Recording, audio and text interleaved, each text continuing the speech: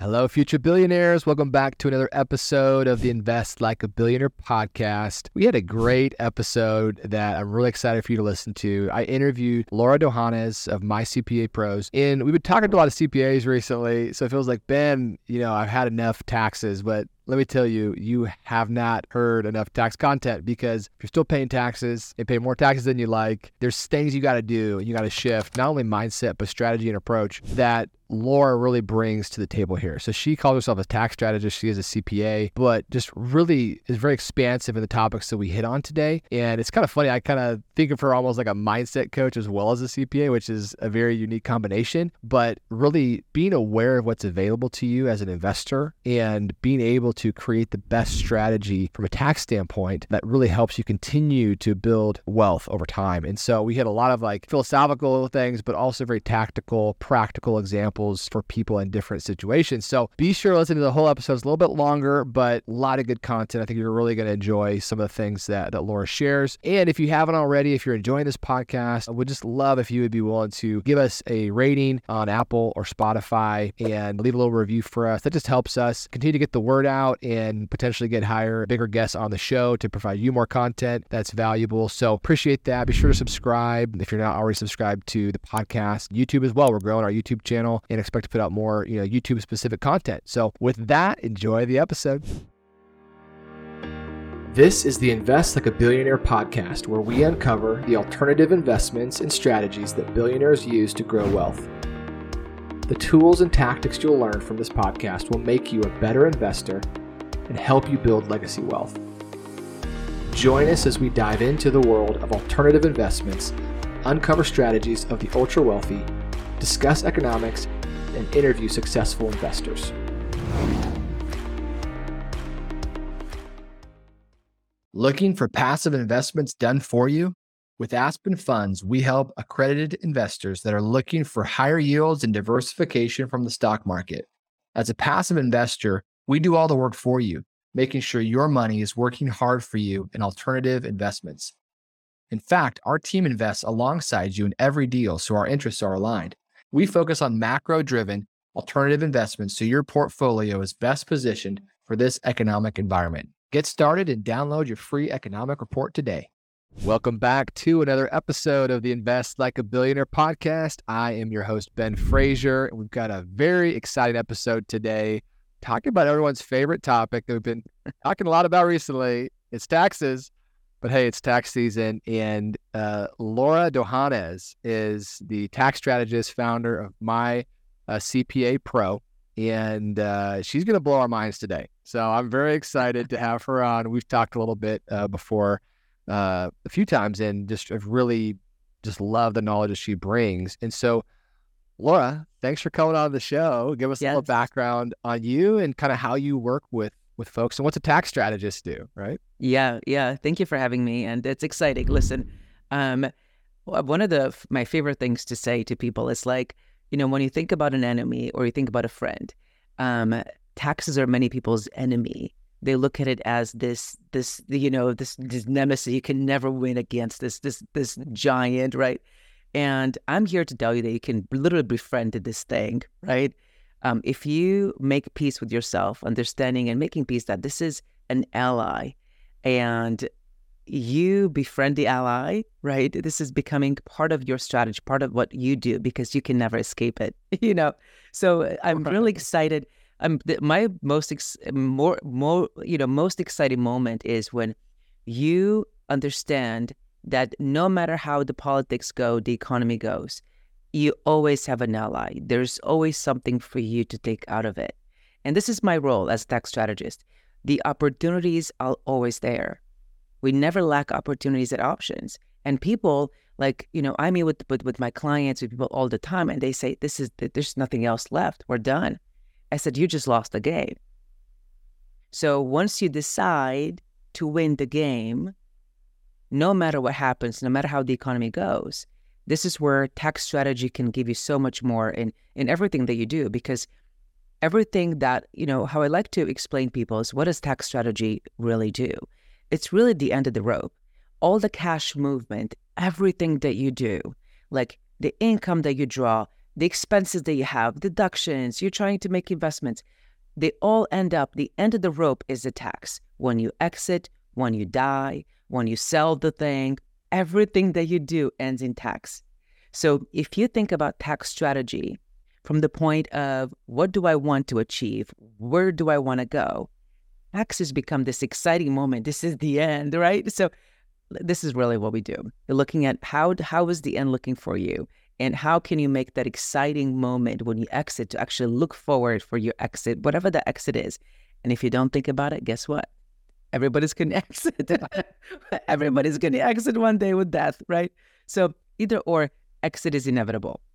And it's the most exciting moment, right? So that's, I mean, I get too excited about it, but that's I'm glad you're excited about it, because I think, yeah, I think a lot of people are glad that you're excited about it and that we don't have to be, but you can, be contagious and help us navigate it, right? Because I mean, it's, the idiom is there's nothing, certain except for death and taxes. And it's not something that at a certain point, right, if you just stick your head in sand mode, go ostrich mode on this and, don't think about it, you're still going to have to deal with it at some point. And if you don't, then your kids will, right? If, with your state taxes. And so just let's take a step back. I have so many questions and love to get into this. But one of the things you said a minute ago before we hit the record button here was a lot of the things that you help people navigate is the strategies that these, ultra high net worth families are using, say the 20, 30 plus $1 million, net worths, taxes is something they're thinking a lot about, right? Because you don't get to that level of net worth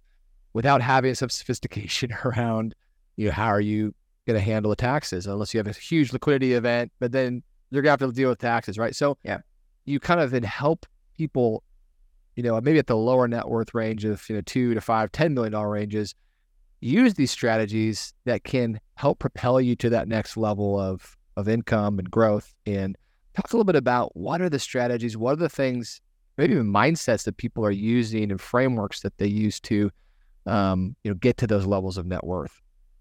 Yeah, and it's really exciting what you just said, because many people, I think the downfall is where we think, well, we're not there yet.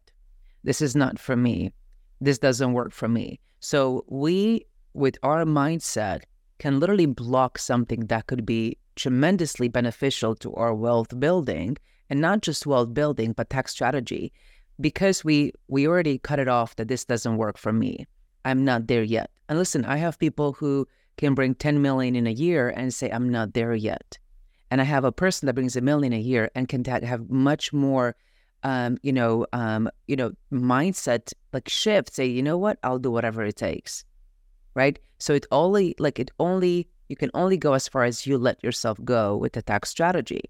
And now some of them have other risks, and it comes with the risk aversion. Really, I think this is the moment, because the first step in tax strategy is understanding how much money you make and how much is your lifestyle cost you. This is, I think, the missing element when people don't understand. So we always begin with the basics, because the number one step that you want to know is, okay, how much do I live? Most people, it doesn't matter how much money they make. It doesn't matter what kind of investments they have.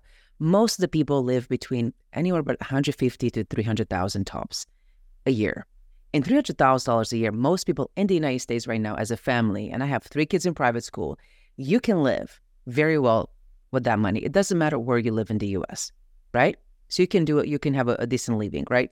Now, once you have established what's your lifestyle costing you every year, okay, you have to decide the excess, what you're going to do. And I'm not going to use the Dave Ramsey's approach, which I love the guy. It works very well for many families to begin the process. That is the baby stage of investing. It gets them on a track.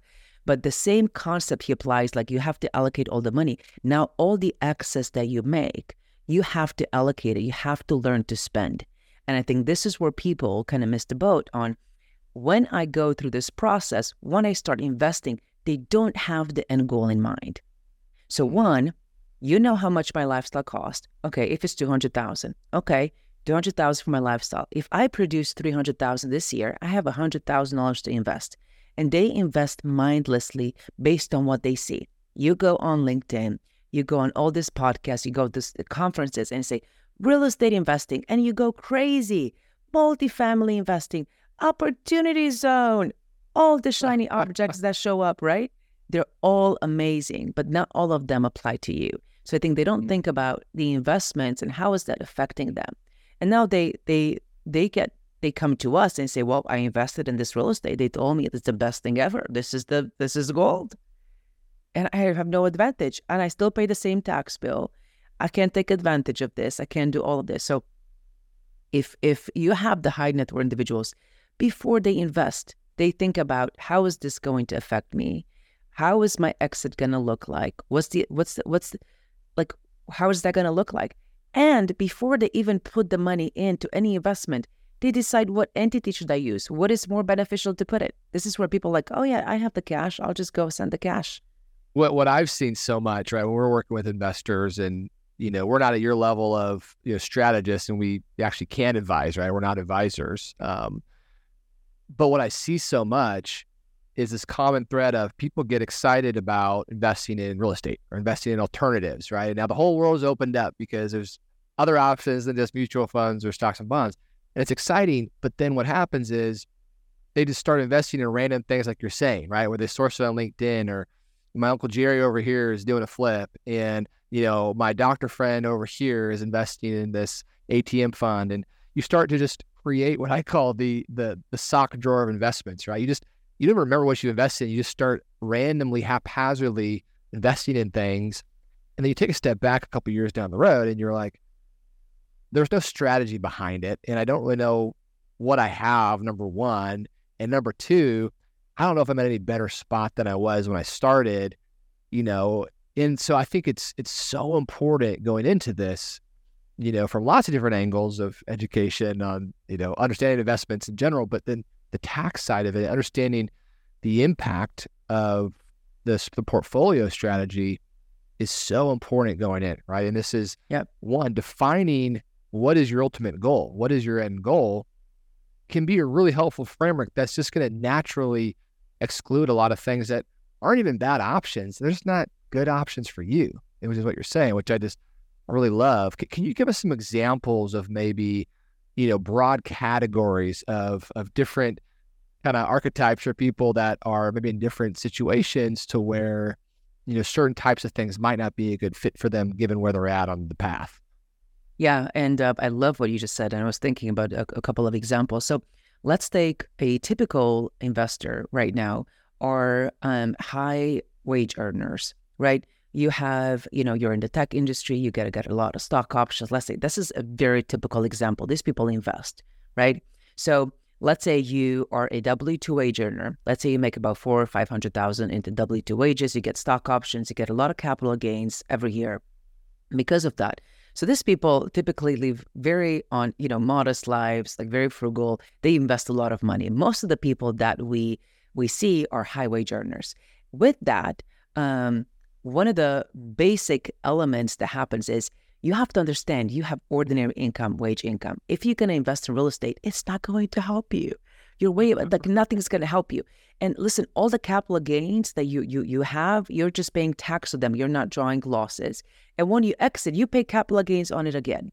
So one of the when you implement tax strategy, one of the basic things that I always ask people, you have to understand, if you make an investment, if you put the money anywhere, anything you do, you have to understand what's the goal. The goal with tax strategy for the people that we work with is, I'm going to cut my tax so I can invest more. It's not going to increase my lives. It's not going to change anything on my lifestyle level. It's just liberating the cash. It just frees up more cash. It gives me access to cash to put it back in the machine. Whatever it is it going to be private investing? Is it going to be, it doesn't matter what the investment vehicle really is, right? So come back to our guy. Let's say he's a tech person making $400,000 in wages, and he has like another $150,000 in capital gains. Now, real estate investment is going to do nothing for them, right? Mm-hmm. It's going to build cash, but like he reduces his gains. Depending on if this guy lives in California, he reduces his gains by 40%. So if you're getting cash on cash, like you look at what they promise on cash, cut 40% on that. Mm-hmm. because you just deplete, you just reduce your gain. Now, give the same person, right? Like we have multiple, like, guys that have multiple investments. Now, let's say we open up a holding company, which we're going to invest in. For these people, we cannot do pass-through. It's very common that we can create a C Corp for these people to invest. Now, many people that are not there yet in their minds, it's like, C Corp, this is the evil of the greatest evil on planet Earth. We cannot do C Corp, you should see all the CPAs, double taxation, horrible, throw an apple on her face. No, listen, all entities are great for different things. Once you understand that everything is there for you to use, if you understand how to use them, okay? So let's say we have a C Corp. I mean, I'm giving you like advanced methodology, and you can have multiple investments in a C Corp, right? Now you just slash all of that, and you can keep investing in different things, and you take advantage of it outside of your personal return, right? One of my key elements that I use is I've done more than 3,000 audit defense cases face to face with the IRS. Okay, me personally. Okay, here's one. They of probably love you, right? I mean, listen, they wanted me on their side, and there's a reason why I'm on this side of the table. Let's just say that. So one of the most basic things that you could do is free up your investments from your personal tax return.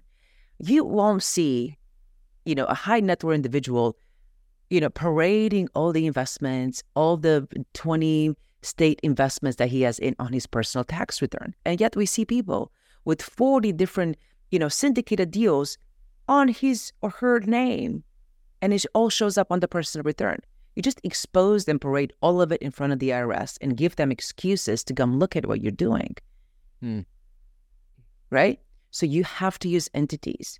So especially if you have, high income, like an employee, use entities. They're there for you to use to invest in specific, entity types. So you don't go in as an individual to invest in all this, additional investments, especially real estate, any alternative investments that you have, right? That's a clear example. Now, if you run a business, right, which we have a lot of business owners, everything changes. And the same thing, we don't want to touch necessarily the operating business that you have that produces the cash. We want to use entities, right? So entities is your number one friend, and you have to structure that really allows you to take advantage of the current law that exists, right? And that changes every year. And I think, listen, the same way in your investments, tell me if I'm wrong, people say invest in kind of spread your eggs in different basket, right? You invest in this, you invest in mutual funds, you have some, you might have some, EFT funds. You can spread out real estate. You can have a multiple eggs in different basket.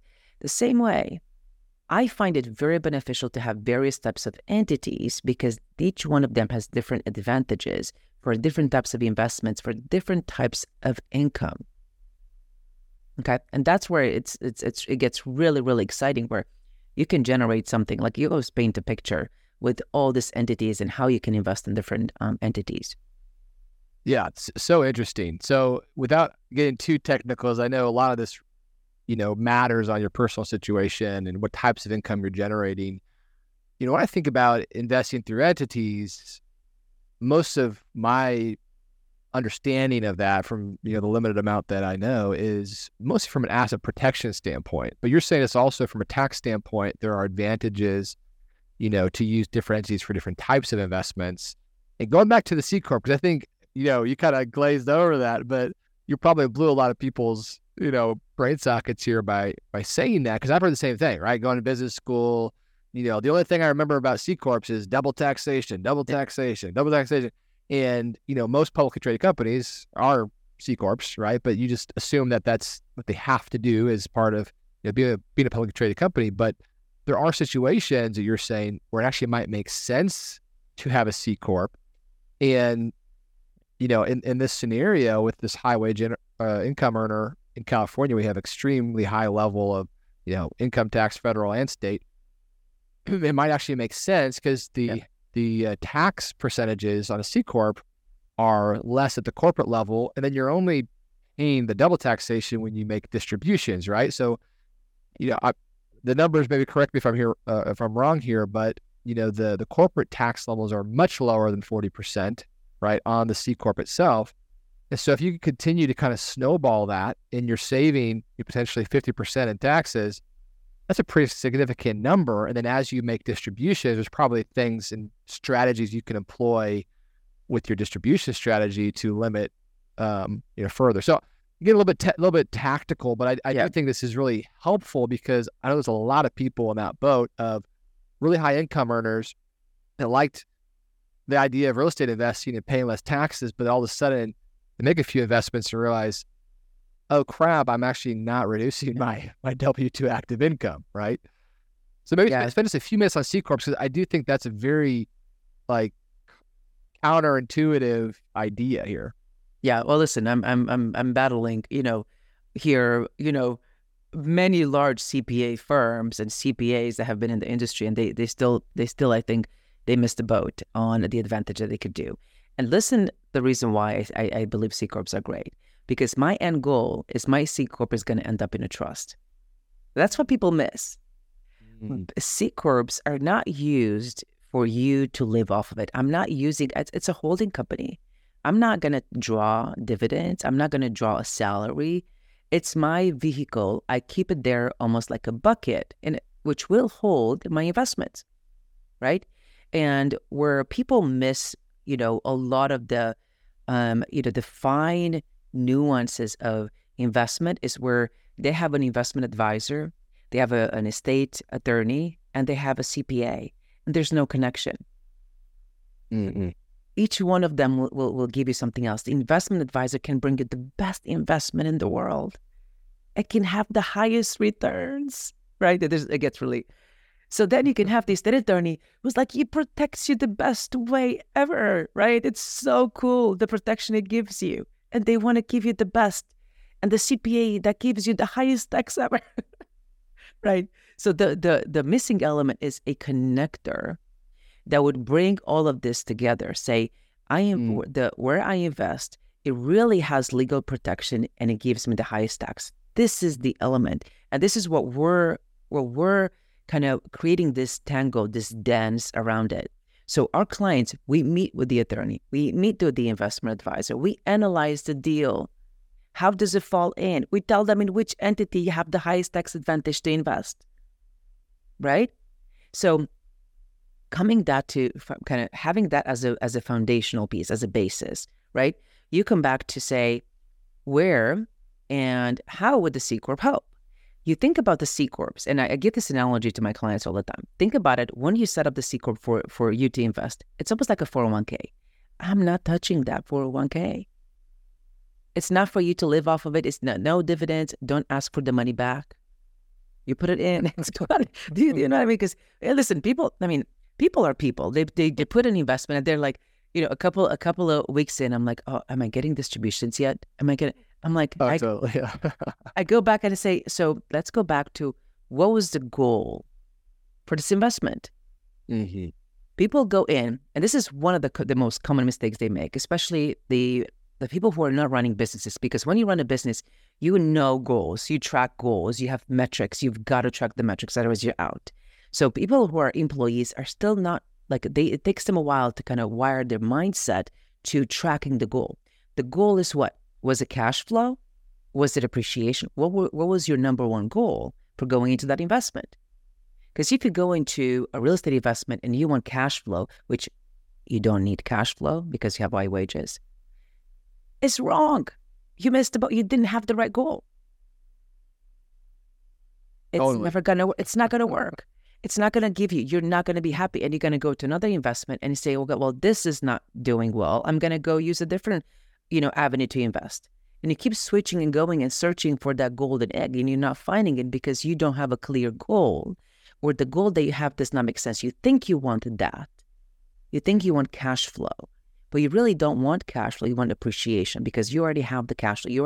You have met your basic needs. You have met your lifestyle cost. So C Corp is not to give you anything. You're building it to an end point where that C Corp is going to land in a trust. And that's where advanced strategies come in play, which is, listen, when you look at the whole thing, it's so beautiful. Like there's such a natural transition through things. You just have to be open to understand, open to explore the options that are available to Totally. you.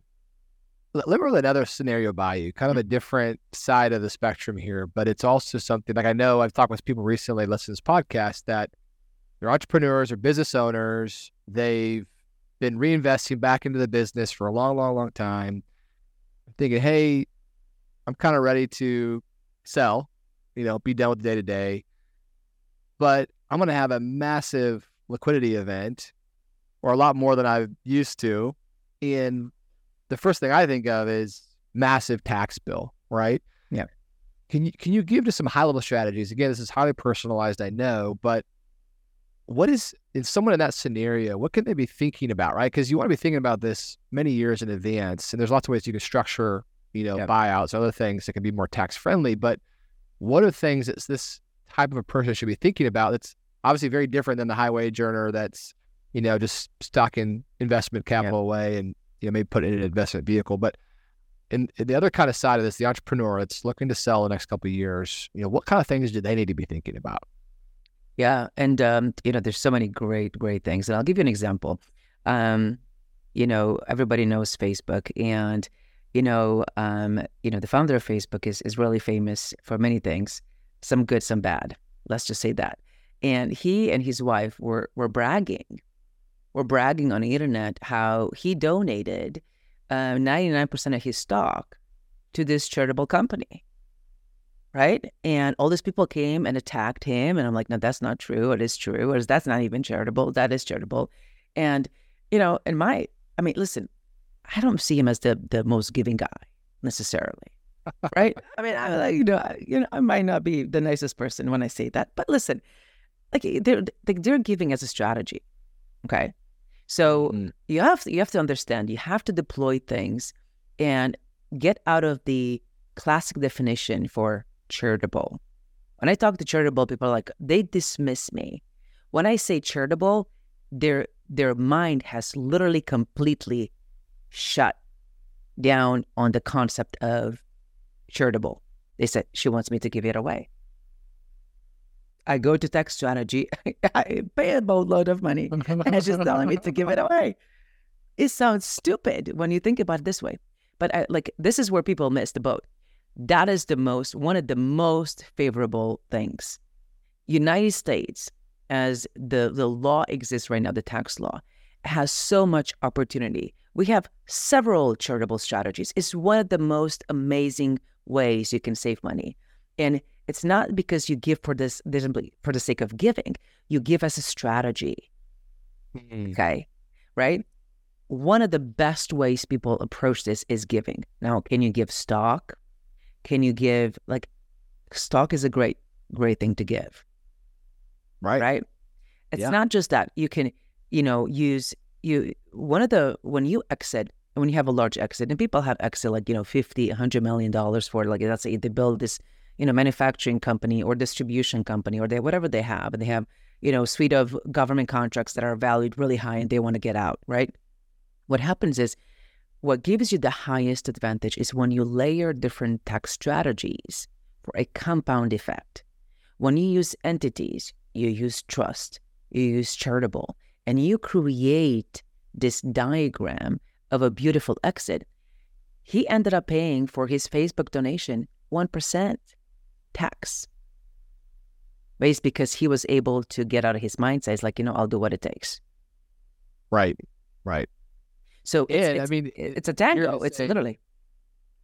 Yeah. I mean, you're saying too, giving as a strategy, not even for charitable causes, but it's kind of a dual purpose too, right? If you have any desire to leave a legacy or to actually make an impact with some of your wealth, you're well above your means. You kind of have a dual purpose, right? Where you can actually save on taxes and you can make some impact too. So I think it's something that should not be overlooked and can be pretty significant, right? Because you can use a portion of the donations against other income, right?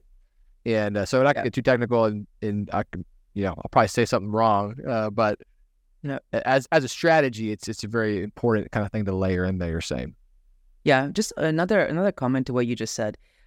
So I typically like to separate things. So if you have a charitable cause, if you have something dear to your heart, and I know many people who have survived different types of cancer and they've created nutrition, they've created supplements, they've created something, they have a child with disabilities, or they have a very specific cause, or literacy, or sports, or music, whatever the cause might be. Or some of them are investing overseas, right? They have a something dear to their heart, but it's in a different state. I have, engineers that are Indian, like from India, and they say, I want to help farming in India, right? So we separate the strategy, the charitable strategies, from your charitable purposes, because Okay. I like to be protected. So that's one of the things that, if you want a nonprofit, if you want a foundation, and most of the wealthy people have a foundation, most of them. Like I have almost everybody that goes up their specific level, they have a desire, because when all is said and done, you want something that fulfills you, right? Mm-hmm. So for me, one of the causes that is dear to my heart is, families where one of the parents or the spouses is going terminal illness, and it's really brutal, and they're not financially prepared. That's one cause that's really dear to my heart. That's where I'm focusing, right? How do you get them financially prepared, that especially if they have kids, right? It's really brutal for a family. They don't know what to do. That's one cause. That's separate than the charitable strategies, and I like to keep them separate because of the audit defense mechanism. I don't want the IRS to say that I'm funding my own cause with these charitable strategies. So I always separate these two, right? So charitable strategies is a strategy. In your foundation nonprofit, we use it as a true nonprofit, because listen, it's not just a game. It's life. It's your life that you're playing with, and you don't want everything to be a tax play at the end of the day. You want it to have meaning and impact, and that's how you provide meaning and impact. Strategy is one. I mean, I'm not saying you shouldn't there's a little overlap, but if you have your own foundation nonprofit, I like to keep it separate. Like 99% of the time, we'll have it separated. Right. Yeah. But if you have your own foundation or nonprofit, you theoretically can have some level of control or decision-making, whether it's you have a board or other things alongside of it, but now you can actually be more directive with what you're doing, but still get the benefit on the personal or trust side of things from a tax standpoint. Yeah, for sure. The benefits on the strategies are, 4 or 5 times bigger than what you do with your own nonprofit. Just to give you a value put on it. One of the last kind of topics I want to hit on, and we don't have to get too much into the weeds here because we could probably nerd out for a long time, but something that I'm kind of becoming more aware of over time, right, as I've made a lot of investments and, earning different types of income, I'm realizing there's not always a simple onesie twosie, you just match this income with this tax loss, right? It's more complicated than that. And, the different types of income you're generating, like in the one example with the tech employee, it's all W-2, like that's pretty, vanilla, let's say. And it's pretty clear you can't take, passive losses from investments against that income. But as you get more kind of nuanced, maybe kind of start as more of a framework, but then maybe some examples, if you can, on, ways to be thinking about it. Because if I know the types of income that I'm generating, and I know what types of losses I need to generate from an investment standpoint or a tax standpoint, it kind of, again, going back to what's your goal, shifts the focus of the strategy of maybe things you should be focusing on, right? And so again, another kind of layer of it, but this is an area we talked a little about before in our kind of initial interview, and just wanted to dive into that just a little bit, because I think it's something that's so relevant and important. Yeah. And thank you for bringing this up. I think it's a great topic that is very misunderstood, even by CPAs, because they say it is what it is. This income, it is what it is. You get the deduction, you don't get the deduction. But once you have to look at what the millionaires and the billionaires are doing. Okay, You're speaking my language here with the name of our podcast.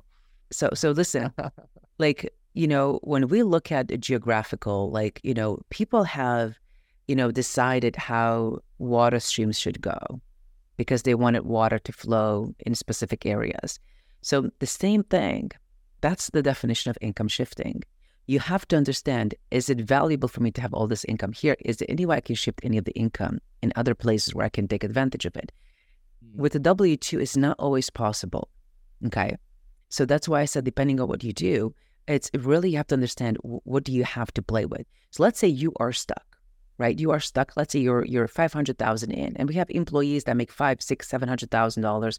It can be investment advisors at Wells Fargo. They make $750,000 a year, okay?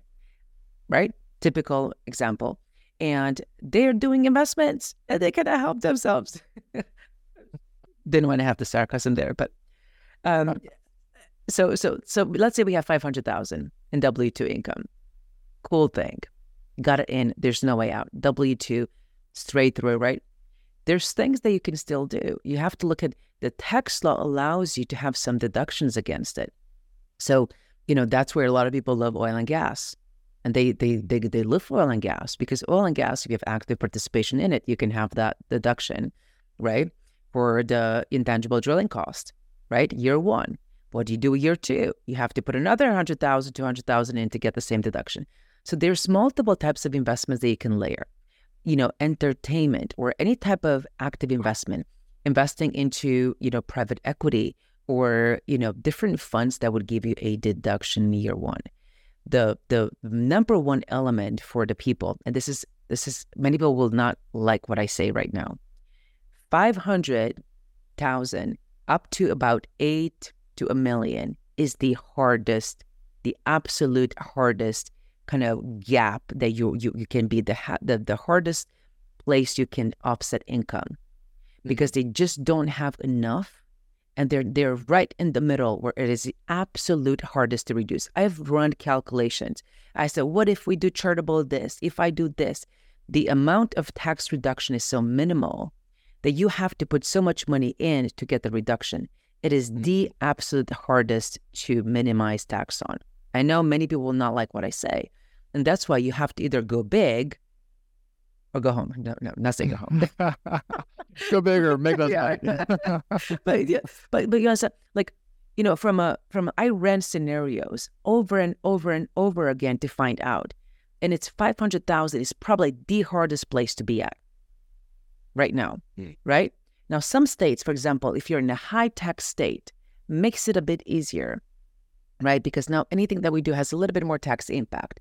If you're in Texas, don't make the money. Right? You have to find something else. So you have to strategize. What can I do? Right? You're after you go over that 250 range, 300,000, you have to spend money to save money. Okay.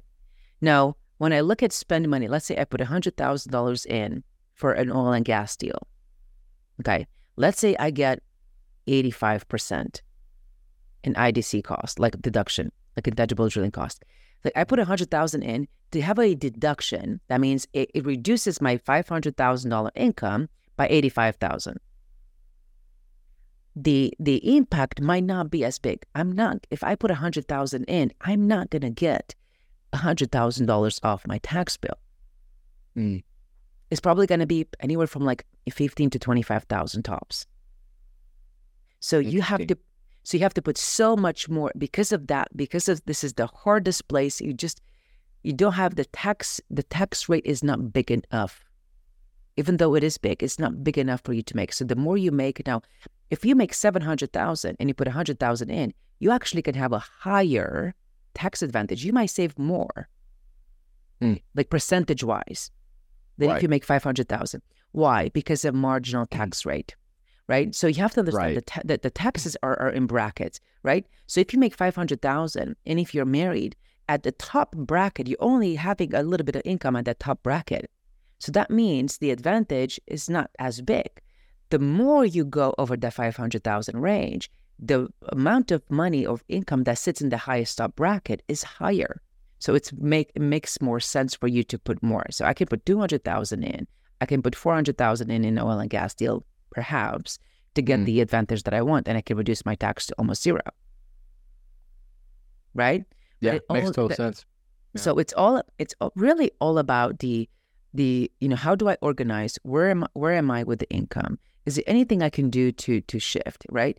And it's not just that. There's entertainment investment. Entertainment or any other strategy that gives you, some losses. And, in the real estate world, the short-term rentals took a really big hit, right? Like everybody was like, this is this thing. It's an SDR strategy. It's a new strategy.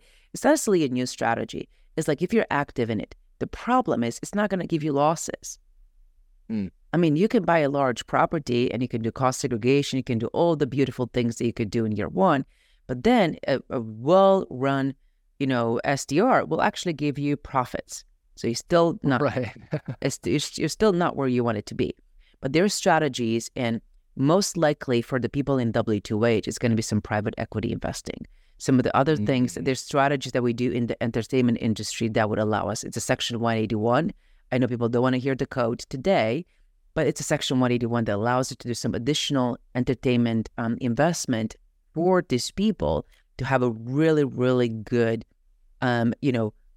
reduction of their taxable income. Yeah. Right. And that's probably the top one that I would use for a W-2 employee. But again, it comes with people don't like entertainment so much. People don't want to invest in entertainment because they don't agree with it. Right. So it's all coming down to what's your mindset? What are you willing to do to reduce that bill? Yeah. How do you balance, kind of last question here, and this is something I've said a lot and I think is important, but yeah, you got to measure the impacts. The idiom is don't let the tax tail wag the dog, right? You shouldn't just do an investment only because of the tax savings. And, in oil and gas, a great example, you get these great losses, but if you invest in a really risky project and you end up with a permanent loss, right, a capital loss, you're not really that much further ahead potentially. But how do you kind of balance that? Because if you are getting that significant of year one losses, the riskiness is kind of reduced down, right? Because you're getting so much in tax savings, potentially. It depends on your income level, right?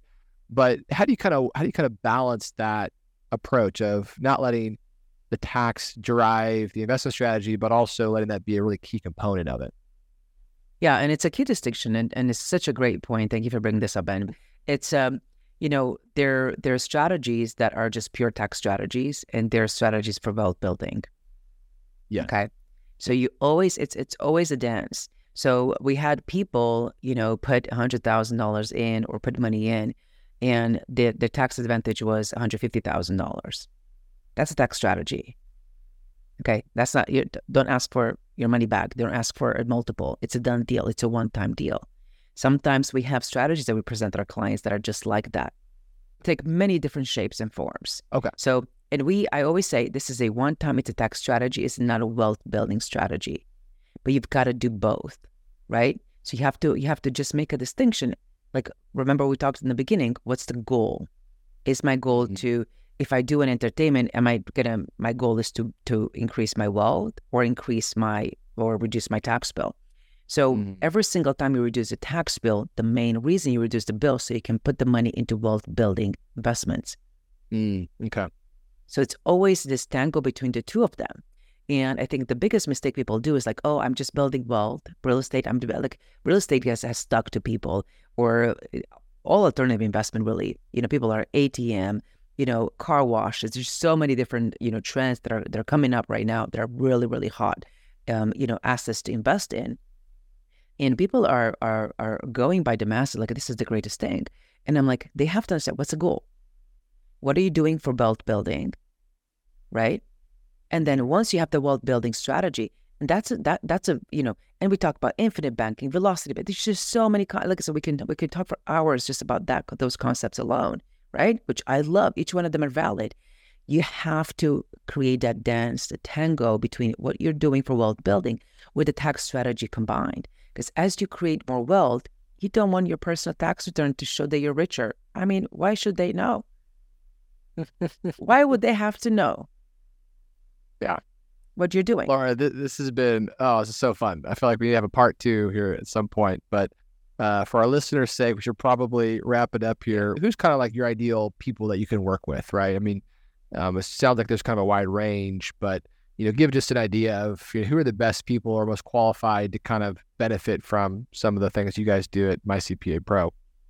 Yeah. So in a nutshell, our ideal people are the people who make at least $100,000 more than their lifestyle cost. That means they have money to invest. They generate excess cash. That means W-2. If you're a business and your business generates more cash than your lifestyle, that's the tax planning area for us. That's the range. The more you have, the more you can plan.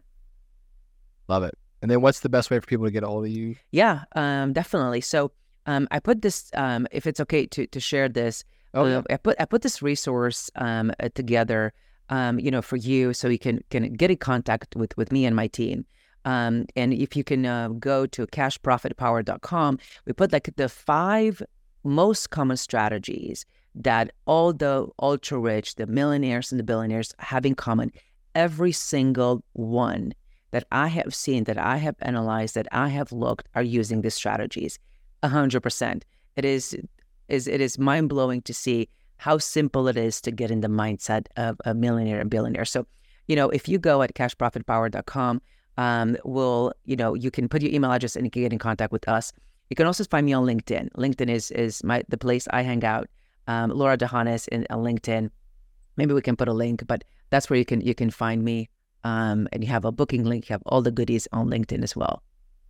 Hey, love it. Well, thank you so much. This has been really, really fun. I'm sure our listeners will get a lot out of it. So thank you so much for coming on and sharing your wisdom.